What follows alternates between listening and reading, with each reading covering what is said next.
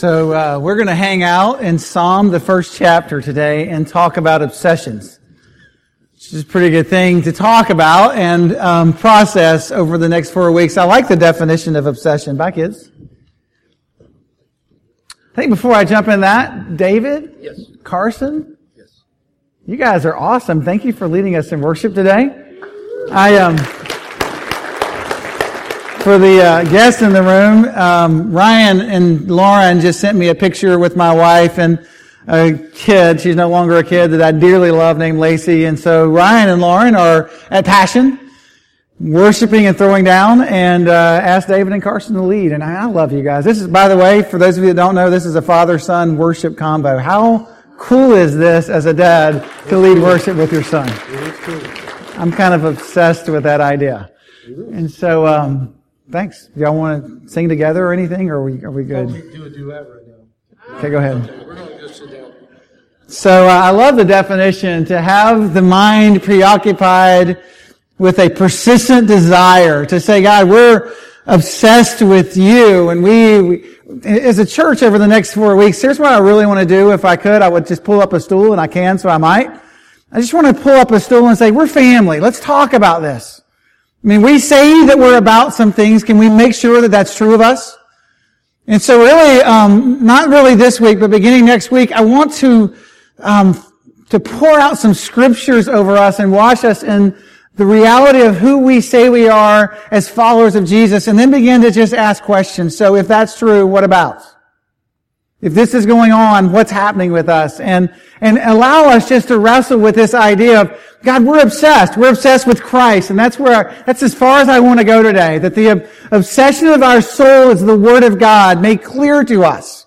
And that it's a persistent desire. It preoccupies our mind. We are, in fact, if you could describe us, you would say, hey, that group that hangs around Mandarin together, they're excessively preoccupied in heart and soul and mind and strength with Jesus. They annoy me. They're so preoccupied with Him. I mean, their lives are demonstrating the obsession of their soul, which is Christ. There is a lyric from, I first heard it at Passion 15 years ago, and it said these words, Father, give me one magnificent obsession.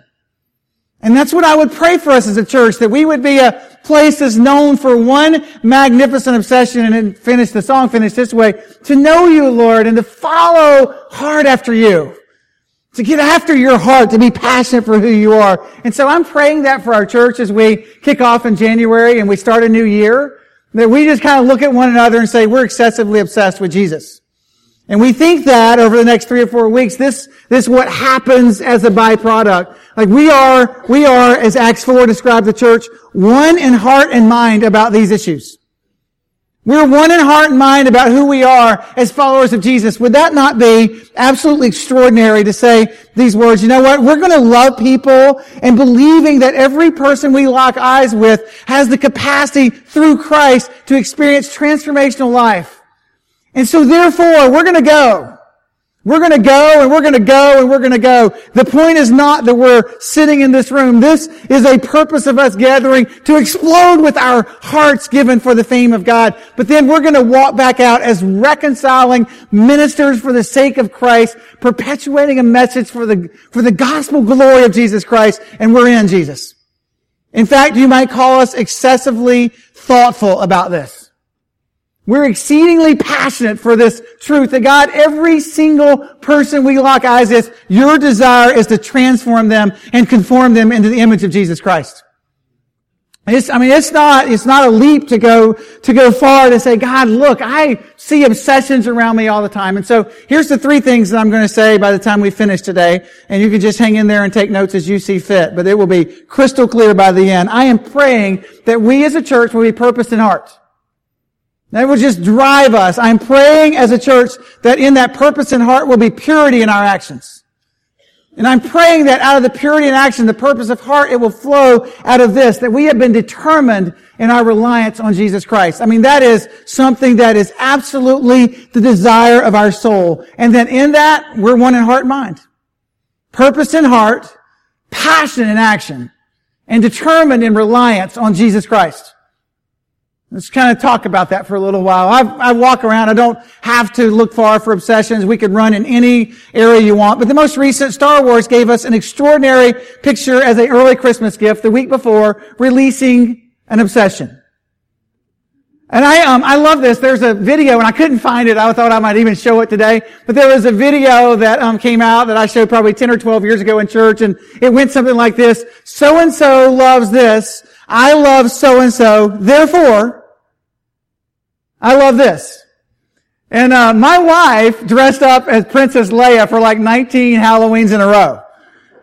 She's a fan. Susan loves Star Wars. I have never seen it. I haven't even seen number 4, which is number 1 if you're a fan. If you're not a fan, if you're a fan, you know that already. If you're not, number 4 is number 1. Anyway. And so, I love Susan. And so, I mean, it's been crazy. I was down at the arena watching, The Grinch That Stole Christmas. Oddly enough, while I'm watching The Grinch That Stole Christmas, a full warfare breaks out with Star Wars people who have to help me. The guys wearing the all-white gear, they come marching through during a Broadway production. I have no idea why. And they've got lightsabers out, and they go into a full-on battle. And then I do know this name, Darth Vader steps into the middle of the throw, and it's on. I mean, there's obsessions.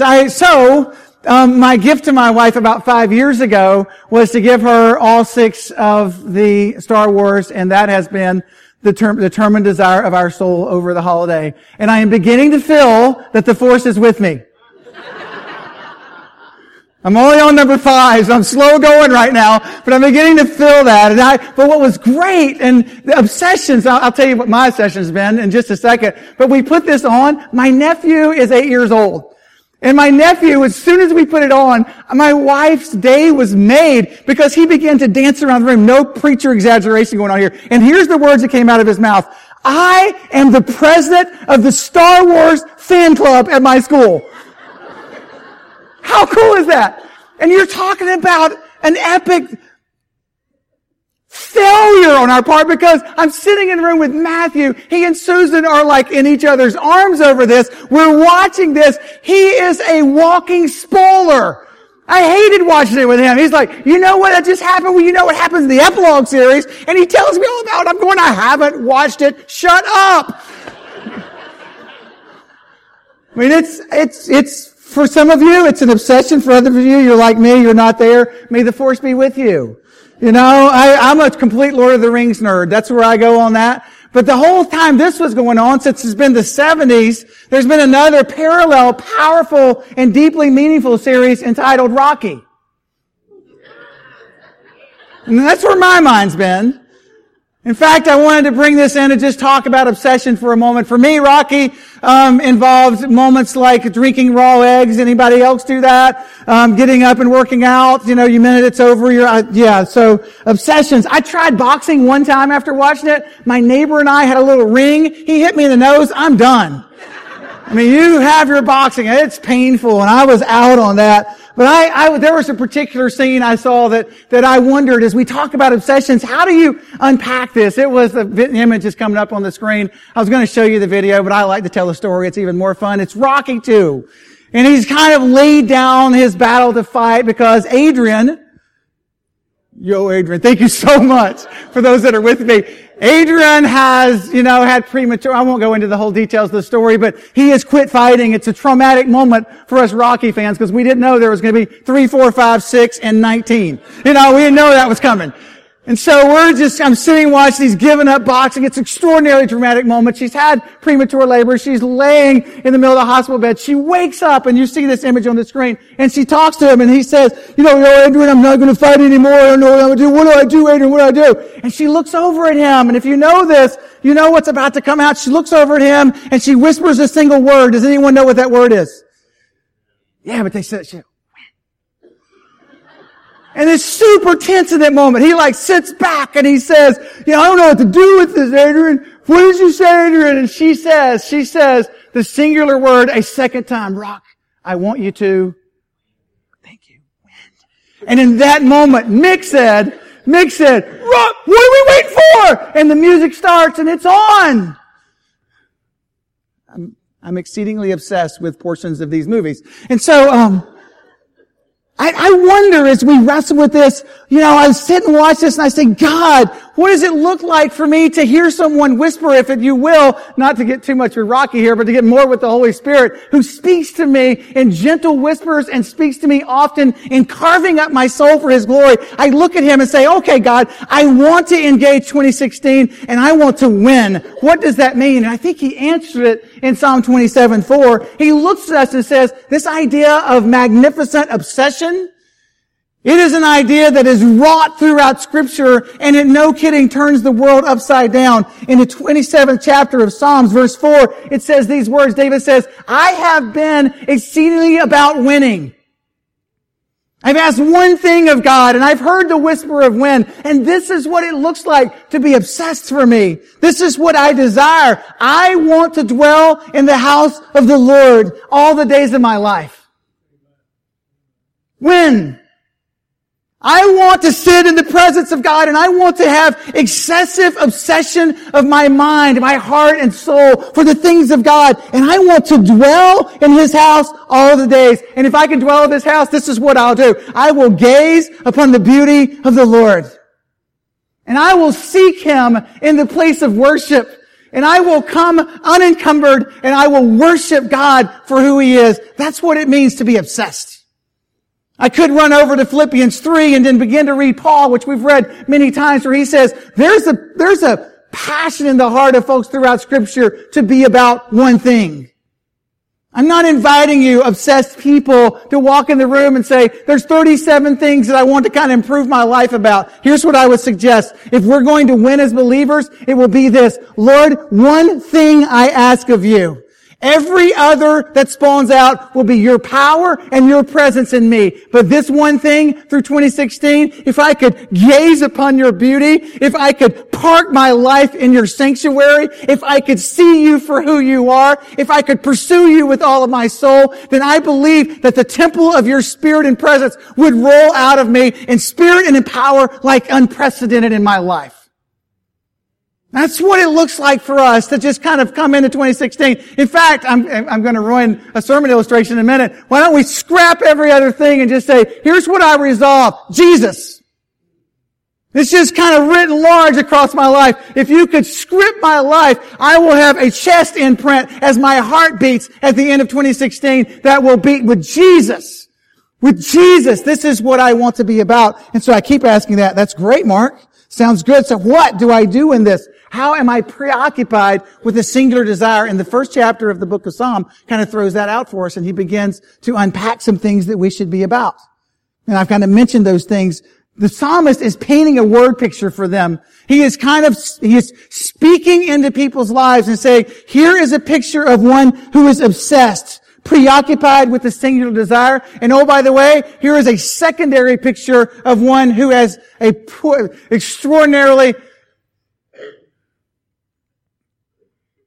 life filled with mediocrity.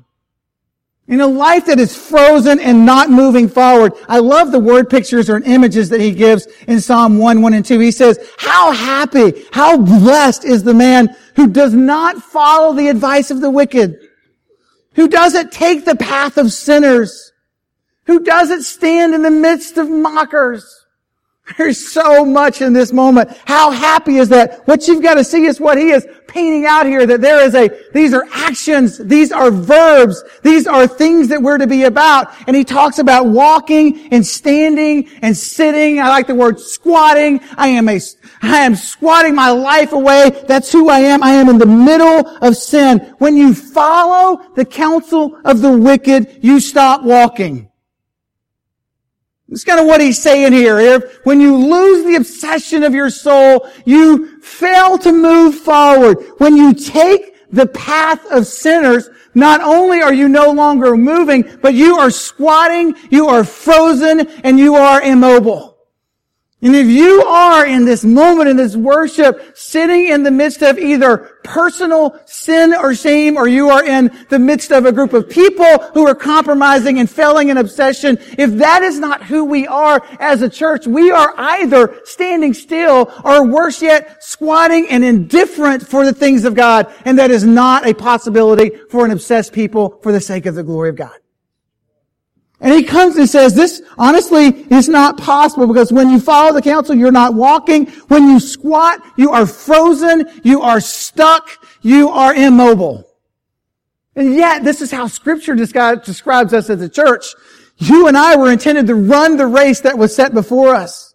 We are intended to, Isaiah says, to walk and not grow weary. And better yet, we are to run and not be faint. We are made to run the race. We are made to finish the course. We are made to buffet our body. We are made to pound our souls. We are made for the sake of the glory of God. We're made to finish the course. And we are made to never stop until we finish. We are made to complete and to stand with the Lord and say words like this, I have finished everything that you had for me. I would love, as we close 2016 as an obsessed people with Jesus pounding in our chest, to be able to sit in here on December 31st and say, it's an incredible new year. And oh God, I was so obsessed with you that every single thing you had for me has been done. God, you called me to be about things. God, I am obsessed. Our bodies are, as Timothy says, you are to train yourselves in righteousness. Squatting, standing, frozen, stuck. That doesn't describe a believer. Are you kidding me? The Scripture keeps on saying, we run in such a way as to get the prize. It says this, there are many who run the race and they're obsessed. This is 1 Corinthians 9. There are so many who run the race around you and they're obsessed. And he says this, they're running for a temporal prize. They're running for something that doesn't count on this earth. How much more should you and I be obsessed for a crown that will be placed upon us by the living Christ himself, and we will carry that crown for eternity and longing for these words, well done. This is the description of the church, and so I don't fully understand how someone finds themselves walking, standing, and squatting. And if you find yourself there, there is an extraordinary moment today of resolution and passion of your soul. To say, God, I want to understand, how do I move out of that? And he says this, instead of doing that, you should delight in the Lord's Word. No great sermonic coming behind that. Rather than squatting, frozen, and futile, you should delight in Jesus. You should delight in the Word that has become flesh and dwells among us. You should delight in the Scripture. You should find yourself hungry for this. You should meditate on this day and night. And he says, here's the outcomes when that happens. You're like a tree planted beside streams of water. It bears fruit in season in and out. And its leaf never withers. Whatever you do, it prospers.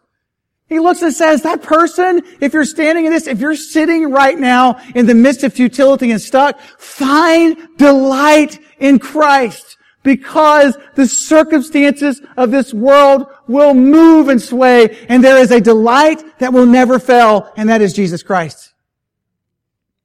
Find your soul there. Find your hope there. Find that you begin to stand up there in the middle of that and become obsessed, fixated with this. He says, this fruitful tree, it's not unintentionally planted.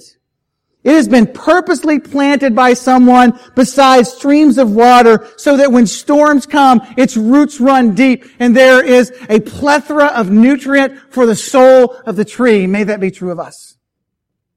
Perhaps we're squatting because we have fully and completely failed to be obsessive about the things that are eternal.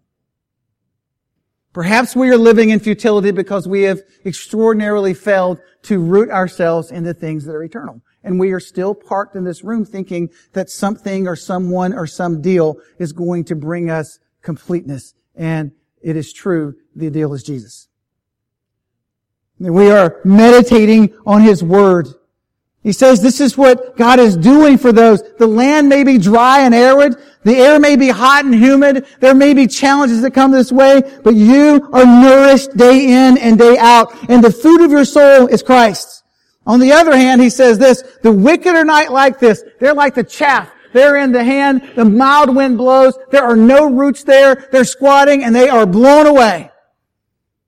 If you are consistently blown away by the circumstances of this world, I would invite you to discern verse 2, your roots. If you are consistently asking and hoping for something or someone on this planet, I would invite you back to this. Instead, you should sit in the counsel of the living God and root your life deeply in who He is. There will be stability there. There will be a surety there. And I have seen this for the last month of my life, first sitting with Mrs. Royal as she looked at me the day she came home and actually woke up from the hospital and began to talk about a surety of her hope and a passion for the kingdom of Christ, all the while teasing Mr. David. And that home over the last month has been a home that has not lacked tears, but has had deep roots in the reality of a river that never runs dry. I sat with Mr. David as he wept yesterday, not over the loss of his wife, but with a passion of heart for revival in this church. He's just weeping and talking about, God, I want you to move in spirit and in power in the midst of Mandarin. I'm like, Mr. David, are you doing okay with Miss Sue? Yes, I am, but I am praying, and I want people to beg God to move in power. I love to stand with people who are in the midst of what would completely blow them away in this world in typical circumstances, but their lives are rooted beside the banks of deep and rich water. We invite you there. There's 3 things I said I would share with you, and now I'm going to share them quickly, and we'll call it a day. I think the 3 things that you come out of this with is this: your purpose and heart. That's just this. If we're going to be rooted in Christ, we're going to be purposeful about this. I love that description of Daniel. I think it's in the first chapter of the book of Daniel, when it says that Daniel was purposed in heart, and when he purposed in his heart to move forward with the kingdom of God, that wasn't random. That was, I am intentionally, strategically going to root myself here. And I would invite many of you to be purposed in heart as we begin this year. I'm not asking you to resolve to do some new things. I am asking you to purpose your heart toward the kingdom of Christ. That's radically different. Because what you're then saying is, God, the purpose of my heart is this, that I can do all things through Christ who strengthens me. The purpose of heart is Colossians 1:27. God, I know that I am weak. I know I cannot pull off any resolution, but I know this: there is a hope of Christ in me. There is glory there, and I am purposing in my heart to get after Jesus. I am going to seek and pursue Him. A dissolving storyline goes away. Leanne sent it out, and I actually think this was placed in your ministry guide this week, but she sent our staff team something I just thought was a neat tool. I kind of wrecked the tool. You could just write on the back of this tool, Jesus. But Ann Voskamp sent out a great talk or thought, and she just said, look, a story began to dissolve when I began to purpose in my heart to live for the things of Christ. I lived in a lack of surety and a complete lack of stability until I began to settle who I was in Christ. And when that began to settle, there was a surety about my life, not the circumstances, but who I was in Him. And I just am inviting you to purpose like Daniel, to say, God, this is what I want to be about. This could come on the screen if it wants to. This is also in your ministry guide. This is just a tool. I sat around with my family, and we opened up the things that we wrote out together, every one of us, at the first day of January of 2015. And on the first day of January 2016, we began to map out what we wanted to purpose in heart to do. And we began to say, God, we want to do these things. And you know what was so neat?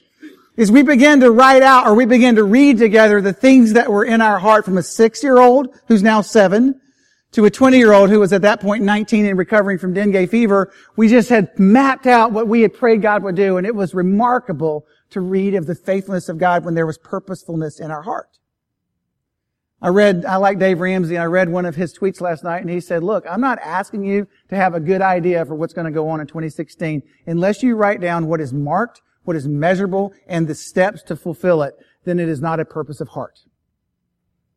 And if we're going to purpose in this heart, I'm inviting you. I know it's January 3rd. We're already late in the game. I would invite you to begin to write out, God, if Jesus is stamped on my soul, these are the things that I want to see happen in 2016. And you should probably write them in a way that they can be measured and in details that will allow you to follow through. There's no randomness here. This isn't like a heartfelt message. This is a group of people who are wide-eyed, and we're beginning to look at one another and say, we bring the message of Jesus. We can't be purposeless. We don't have, somebody should have like amen in that moment. We have the heart of Jesus, and we cannot walk this earth hoping that something neat happens in 2016. We're walking as a people of purpose for the sake of the glory. That purpose of heart, it shaped Daniel's diet. It shaped his friendships. It shaped his life. It shaped every single facet of who he was because he was purposed in heart to honor God. It shaped his purpose of importance. It shaped his passion for what he was about. And it shaped his willingness to die in the face of death so that we could read great stories about him. Because he purposed in his heart that he would be passionate for the things of God. If we're going to be about this, if we're going to say, God, we're purposed in heart, then this will be what happens, that we will become a people who are prayer. I think purposing to change is where prayer meets perseverance. I put this, we have 3 sentences that go with this. Here's one. I love this sentence. You might want to write it down. The obsessed are purpose for transformation. Purposing to transform into the image of Christ happens when prayer, Scripture, the disciplines, when those meet perseverance. I am inviting us to the disciplines of the water of the Word of God and His instruction. Secondly, and you can leave that sentence up so people can write it down. And secondly, this is a thought that we're going to be pure in our actions. I mean, I could just stay with Daniel. I love Daniel. I mean, I just said this, so let me just come back to it. I mean, this changed everything about him, his purpose and heart. He was so pure in his actions. I was reading in 2 Kings 22, if you want to read an extraordinary story. It was about the people of God who were gathered together, and Hilkiah, the priest, was charged with this desire to clean out the place of the temple and to prepare it for readiness. Now, here's a powerful thought for the Church of Jesus Christ. These are the chosen people set apart by God. Hilkiah is cleaning it out, and he finds the Word of God. It's very plausible for us to gather together here and say we love the Bible, except that much of our lives are not shaped toward that end. And he found the Scripture and began to elevate it. And there's the response of the people. And this is what absolutely blows up my soul. And my prayer for the church this morning is that we will settle right here and ask the Holy Spirit to do circumcision of our heart in this moment. Because I love what happens. Hilkiah starts to read this, and long story short, they begin to become undone. We didn't know some stuff. And this is from God. But 2 Kings 23, it gets exciting. So they gather together and they start to read the Word of God together. Powerful idea for the church. Like when they sit down together, they open up the Scriptures and they begin to read it over them, and there's like moaning and gnashing of teeth. We're not about that. That's not who we are. And so the entirety of the 23rd chapter of the 2nd book of Kings is this. And he went out and he started tearing down Asherah poles. They went out and started reforging relationships. They went after God and began to meditate and plead for His presence. And over in every possible manner, they began to wrestle with God and say, you know us. This is the parts of our life that are not pleasing to you. We are a people purposed for your glory. And we're also a people, as we're just talking about, that are purified in our actions. We are reading stuff right now that we're not doing. And God, our hearts are shattered for this, and we are going to tear that down. And here's the reality for the church, and this is where I've been praying for us. There are significant things in our lives, and I don't have an agenda behind this. I just know me, and I think if I know me, you're probably not that different than me. There are significant portions of Scripture that I nod at and go and do what I want. And I have been praying that God this year, every time that we open Scripture together, privately, in our groups, and corporately in this room, that our hearts will be seared for action, for obedience. When we read about relationships and they are faltering among us, that we don't let that go by. When we read about holiness and that God has called us to action, that we're like Daniel, we're purposed in heart. There is no way standing before the living God that we could continue in the lifestyle we're in and love God. So we're tearing those poles down. For some of us, we're in dating relationships right now. Just should be torn down and rebuilt for the kingdom of Christ. Some of us are in friendships and lifestyles that this morning, right now, as you hear my voice and read this Scripture, your life should be rent before God. And you should be on your face saying, oh God, I am sorrowful and no more. No more.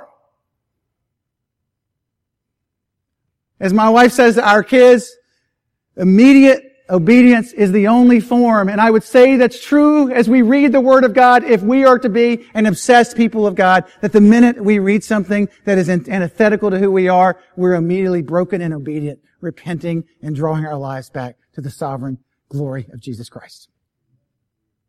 And I have no doubt, as I have prayed over this portion of the message, that there is ample opportunity in this room this morning for that. That there should be brokenness across this room right now. Saying, Holy God, I long to be pure in my actions, and I am coming to you, begging you for this. The obsessed, this is the second sentence I wrote down, know their weakness apart from the truths of Scripture and the magnitude of Jesus Christ. We know that apart from Him, we're nothing. We desire extravagant light for our path. God, your Word is a lamp to our feet and a light to our path. Teach us to walk in that way and respond with immediate obedience. I just end with this thought, and I'll shorten this one up significantly. We've got to be determined in our reliance on Jesus. I think I've been all over this, so just let me say this. You do nothing apart from Him. You're nothing. And if there's a message that's coming out, it's not to pinpoint you or your sin. It is to elevate Jesus, and He will resolve that for you. He has reconciled you to God and Himself, and now He is desiring purity of heart so that we can be the ministers of that reconciliation. Be determined in your reliance on Christ. I mean, literally be on your face before God. I'm praying that we will eliminate every excuse for radical, love-motivated, Christ-impassioned living this year. That's my prayer for this church. And we're going to love people and love God and believe that transformational life in Christ can happen, and we're going to go and move with that as our center. I was reading George Mueller, one of my favorite guys. I've read about him in so many different places. Never met him because he was born in 1805, it says here. And he was a college man when he became a follower of Jesus. And I think in light of a lot of our college students, that's pretty neat. Up until that time, he had lived a pretty rough life, gambling, excessive drinking, all that kind of stories. And he was radically and deeply transformed. If you've never heard of George Mueller, there's much talk about him in the study Experiencing God and just his nature. But he finished school. He left England, went to be a pastor. He and his wife eventually settled in Bristol.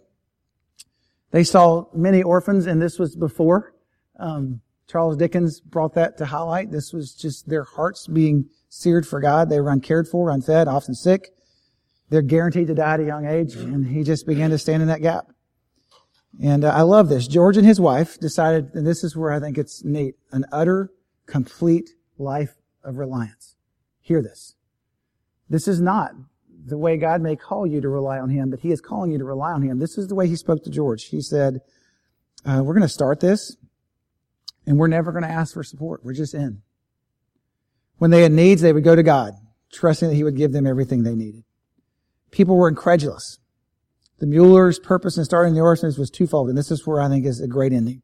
The first was to help orphans, obvious, serve the world. The second was to show people what it looked like to trust God with everything. I wonder if in this room, throughout this year, we could show this city what it looks like to trust God with everything. Say, God, we're in this. When the first orphan house opened, his wife Mary prayed everything they needed, they had. According to his meticulous records, somebody will have to translate this for me, God had provided what they asked for. By the time he died in 1898, over 10,000 orphans had been cared for in their 5 orphanages they had built. During his lifetime, this is your translation, £1.5 million went through his hands in form of donations. Every cent. He died in poverty. Every cent given for the kids. And this is what a British paper wrote of George and his wife. He robbed the streets of thousands of victims. He robbed the jails of thousands of felons. He robbed the poorhouses of thousands of helpless waifs. And another newspaper said this, and every bit of it was accomplished in prayer alone, by grace alone, through faith alone. May we this year demonstrate for this city what it means to be fully reliant on Christ, obsessed. And may we, in doing so, teach them of what it means to serve this world. I think the last sentence just came up. We pray and persistent desires to trust God implicitly and to make Him known as we serve this world. Could that be true of us? Let's pray together. Jesus, right now, I just come back to the heart of worship, and it's about you. And so, God, I pray before we begin talking about serving this world and fully reliant, that we would simply come back to an obsession for purity. God, I pray for the students in this room who are living a life that in one hand desires to see RSM explode, and on the other hand is compromising your name on a daily basis. God, I pray that you would draw those students to yourself and give them an obsessed heart for the sake of Jesus. Do that in repentance, Lord. God, I pray for the college students that you have sitting in this room that you have divinely placed on campuses for the sake of your glory. God, I pray that they would catch a picture of your name and your renown and what that can mean on their campus as they walk fully, demonstrating what it means to rely on you with everything. God, life is too short and eternity too long to do any different. God, I pray for the working men and women in this room, the moms and dads. God, I have no doubt that there are many men in this room. As I've prayed, this has just been in my soul, that there are many men in this room who, in their private lives, are anything but obsessed followers of you. God, I pray that you would shatter computers, that you would shred hearts, and that you would draw us to yourself. God, I pray for the men of this room that you would give us as men one pure, holy passion, one magnificent obsession, Lord. A glorious ambition as men to lead this church and to lead our families for the sake of your gospel. So, Holy Spirit, stir. God, I pray for the ladies of this room that they will not lose heart. To not lose heart in doing good. As the book of Peter tells us, to not lose heart in leading toward salvation. To God, shepherd their homes and to guide their children. God, I pray for men and women as they venture into work environments that we will serve this city. By first stepping into their environments as men and women who are utterly and completely reliant upon you. Oh God, stir in this room. Draw us to be a people obsessed with you. We love you, Jesus. We worship you, Jesus. May our actions and our heart come together today. Just want to allow this to be holy ground for a few moments. We have an altar here for us to pray in. I love Mr. David. I'm going to keep sharing David Royal's heart. Just a longing to see our altar filled with people seeking God's face. I'm praying that for 2016, that there will be a room that will be filled with obsessed people